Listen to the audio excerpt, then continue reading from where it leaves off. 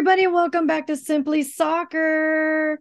It is the start of season 5, and I've got none other than Christian Conway with us. Season 5, and I am feeling alive. Can you believe it's season 5? Like, this is ridiculous. Yeah, and season 5 is already off to a kicker. We're going to cover the U.S. soccer first. U.S. women national team, no doubt, beat New Zealand. It's now streaming on HBO Max, for those who didn't know. And the U.S. men's team lost to Serbia, and they also got their own streaming on Paramount Plus, and I believe it's HBO Max as well, correct? Yeah, I believe so as well. Two really different games, but I think with the U.S. men's national team, I know we're going to compartmentalize that and talk about that a little bit later because, I mean, how can you not talk about that, especially with what happened today with Ernie Stewart and Brian McBride leaving U.S. Soccer and Claudia Reyna stepping down as technical director in Austin. With the U.S. women's national team, I think that was a really interesting set of friendlies. I think it was very specific that they chose New Zealand because they're going to be there in June or July for the World Cup. That was very intentional. I thought this is probably Vlatko's best, I'm not going to say meaningless window, but kind of a meaningless window, if that makes sense. He had that team playing incredibly well. I mean, you look at the performances that Rose Lavelle turned in, selfishly as a San Diego Wave fan, Naomi Girma and Taylor Korniak turned in. I just think that was a lot of, in terms of a World Cup year, right? You want to start that year in the January kind of on the front foot. And, I know New Zealand's kind of going through a rough time, generational shift. They've had some turmoil and in terms of some coaching maneuvers, but you can't argue with it, right? Like you can't argue with the sense that they went out there with a mission and kind of a nation to convince that they were going to be good this year, because I think there's been so much conversation around Vlatko Andonovski and his reign as U.S. women's national team head coach that they really needed a strong January to get everyone on side. And I remember watching it in New Mexico with a lot of the NWSL team supporters groups at ISC, and everyone was just 110% on board. And I think that's how you want to start a World Cup year, right? You want to start on the front foot, looking good, playing well, and that's what they did. Yeah, and I do want to mention the NWSL draft really quickly. So, um, yeah, they've got a lot of young blood coming in. I think it's really showing the development that women's soccer have. I'm thinking of Alyssa Thompson, got drafted right out of high school, Harvard Westlake here in Los Angeles, actually. She got drafted to Angel City. So I really think that, the U.S. women's team, obviously you got your big names, and NWSL, Rapinoe is not retiring yet. So I definitely think that you've got a lot of familiar names, but also a lot of young blood coming in. And I think that this is going to be quite the start and quite an exciting year for soccer. And, I know we're going to talk about the U.S. men's performance as well, but I mean, maybe it is World Cup fatigue. But I'm not alarmed necessarily that the men lost. Obviously, Jalen Neal getting his start against fellow LA Galaxy member Joveljic, it was a big day, but at the end of the day, yeah, the US men's team is still young and they are going to make those errors. So January camp is always difficult to diagnose, is it not? Because it's always especially post World Cup, because only one member of that World Cup squad and Walker Zimmerman was on that team. Um, I think they didn't play particularly poorly against Serbia. I think it was a team that lacked a bigger context. I think there was a couple of stories on that field that were more important than necessarily the result. I point to Zendejas actually choosing to play for the United States rather than Mexico. That's going to be something to watch. Brandon Vasquez scoring. I thought he probably should have been on the plane to Qatar. Jalen Neal, for us as Galaxy fans, selfishly, again, that was really cool to see. And I think that signals something about what his year is going to be like for the LA Galaxy. But again, did it like we walked into this January camp and I was thinking to myself, what are the takeaways I want to get out of this? Well, I want to see Jalen. I want to see him in these situations. What are we getting? You want to see Zendejas kind of continue to move towards the United States because the talent is there. Give Vasquez some opportunities. Julian Gressel proved his worth as per usual. Um, but it literally didn't feel like any of this mattered after the whole entire Berhalter Claudio Reyna drama kind of happened, right? Like it didn't feel like any of these games really had any import because there's so much we don't know. And of course, today the news that the entire front office of U.S. Soccer men's side is clearing house. They're all going, and so I just felt that we walked into this camp and I don't know if you can take anything from it because I think we are dealing with the aftermath of what and I don't know your feelings on this, Michelle, and I think we might have talked briefly about it, but we didn't really kind of dig into it in the group chat while it was happening. But I came into that Claudio Reyna and Berhalter drama kind of sad, like these are two people that had such a deep connection. I mean, Claudio Reyna was in Greg Berhalter's wedding. Like, I mean, this is a friendship that's completely shattered.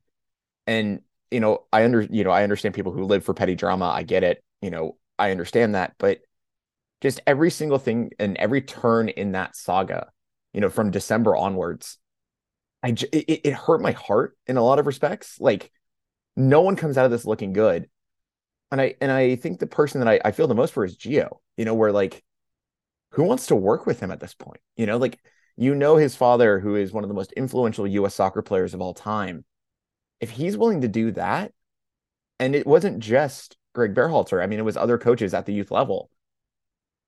Why would you, bring that into your locker room? Why would you do that? And and maybe I'm looking too far into this or whatever, but it really just hurt to see that happen because that didn't need to happen, and that should have and I'm not saying either party is, clean hands. Both parties do have a little bit of dirt on their hands.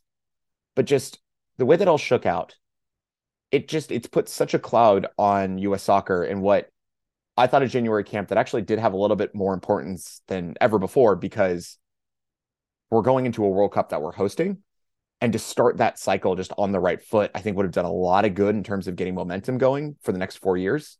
And then to just have this happen. I mean, like, I'm glad it's happening now at the beginning of a cycle, but I just, all of that just was so heartbreaking to encounter and to deal with and to see.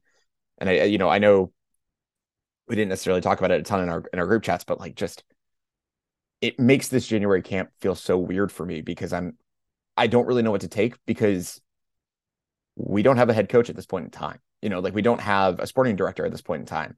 We don't have, a CEO of US men's soccer at this point in time. It's like, how does this all look in, 6 months time? And that's going to be a really fascinating question that we didn't really need to get to. Yeah. I mean, at the risk of maybe offending a few people, I just think that it happened so long ago. And from what it sounded like, and he's still with his wife, that I don't really know what was trying to be accomplished with this. It sounds like he is acknowledges what he did wrong back then. Obviously, domestic violence is never okay in any way, shape, or form for any reason. But in this particular case, it sounds like he's rehabilitated, so to speak. And so I think I understand the cancel culture, but I also understand that at some point it gets too extreme and we have to allow people to move forward and to reform. I mean, what else is it, there are some times where there just needs to be second chances, and in this case it's very personal. And I mean, it's hard, right? Because I understand how some people would say, well, keep it separate, but I also understand, look, people lose their jobs for less, you know what I mean, or for more. So I completely understand like why it was so upsetting, and but I just didn't think it was necessary to come out. It's 30 years ago. Yeah. And, Yeah. and I think the person I feel for the most is Greg Berhalter's wife, you know, Yes, absolutely. Of to course. have to relive something that was painful for you, but you and They your had moved husband, on. yeah, had clearly moved on. To have your college roommate, someone that we're very deep with, exploit your trauma for their benefit. I just it really does sadden me. But I think as we close, we'll have the game on Saturday at the Digs, and I wish I could attend, but sadly I cannot. Yeah, I got invited, but I have too much going on Saturday. I can't It make it either. it just it felt like this was something that it didn't need to be like this, and now you know Claude, like, you feel like the Reina has burned this thing down, but for what? And I think what's going to be really fascinating as we move forward is how do you handle Gio Reyna? Like how do you manage Gio Reyna? Because I can tell you personally, if I was a coach, I don't call him up because it's not a statement about who he is as a person, anything like that. But do you really want to deal with what could possibly happen to you? And that's where I think the question is. Yeah, so no, LA Galaxy, all their drama, right? So definitely looking forward to the season. I personally have tickets already to that Rose Bowl game, and it came with a package for the first few games of the season. But I also understand the supporter group's choice to boycott, and anybody else who has chosen to boycott. So, um, yeah, I understand that we need to hold this team accountable, particularly Klein and those all the way up. I mean, we're talking about the U.S. men cleaning house, and so when was it ever going to happen for the Galaxy, right? And so, Christian, what is it called again? Yeah. The meeting you were on. I'll let you take over from here with that. Yeah, so I guess for full disclosure, I currently sit on the board of directors for Angel City Brigade. So I have a bit of insight here, and there are some things that I would prefer to keep in house. So if we always appreciate social media interaction, but there are some things that I think need to stay in house. Um, but we came to a conclusion that after 10 years of frustration and internal conversations we've had with the front office, with Chris Klein himself, with the team, we hit a breaking point.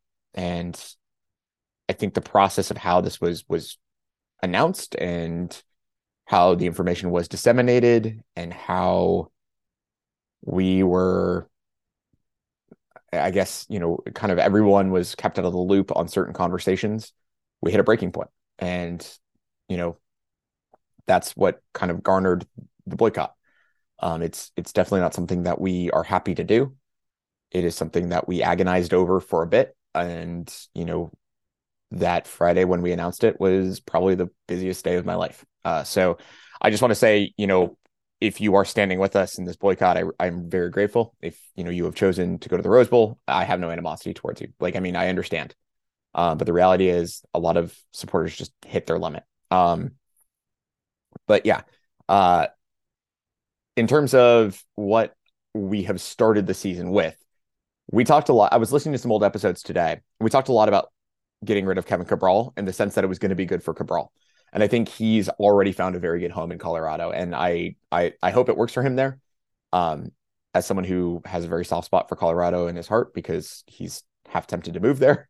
I really hope it works for him there. But I'd also say, the Galaxy have a lot of questions right now, right? I mean, that midfield is pretty much settled, I'd say, between Pooch, Brugman, and Marky Delgado. I think, we're done there. I don't think we have to worry about that. But winger is an open conversation. We still don't really exactly know what it's going to look like with Douglas Costa this year. The rumor is that he's gonna stay and he's happy to do it. But of course, Grandsir moves on because he's got some stuff in his personal life that requires him to be closer to France. They striker's a pretty filled position. It looks like center back's also going to be a filled position. Jalen Neal's going to get a little bit more time in that position. Um, so I think there's a lot here that I really like. And, Vanny is a very smart guy. They won the first scrimmage of the year 3-1. So, that's a good sign, right, guys? Even though it means nothing. I just think they have to figure out that winger. And again, I always say this before the start of every season, they've got to bring in someone that can score 10 goals and get 10 assists off the wing. If they can do that, then looking at the way that Chicharito holds gravity, the way that Pooch can drive into that space, they're going to make a lot of headway against teams. I do think they're going to need, Jalen Neal or whoever partners Sega to hit the ground running. I think that's no questions about that. But if they can get all those little pieces together, then I really do feel positive about the team moving forward. I don't consider them MLS Cup contenders. I just don't think they have the depth, but I think they're going to be a team that a lot of other teams are going to look at and say, hey, we actually need to start thinking about the LA Galaxy in a way that is, hey, these guys might actually have something here. I think they need to work on depth. That's another big area. But in terms of where we are in terms of the preseason, we have a month to go because we play that first game on the 25th of February. They've got time because, that first window closes in May or April. They're going to have to make some moves. There's no question about that. But I think right now, it's not like in previous years where we've come on here and said, all right, they need center backs, they need outside backs, they need, every position under the sun. It's like, okay, we kind of know exactly what they need. They probably need one more center back, two more wingers. Striker, no? Well, I mean, Chicharito and Joveljic. That, for me, holds the load. Okay. And maybe they should bring in another striker just for injury concerns.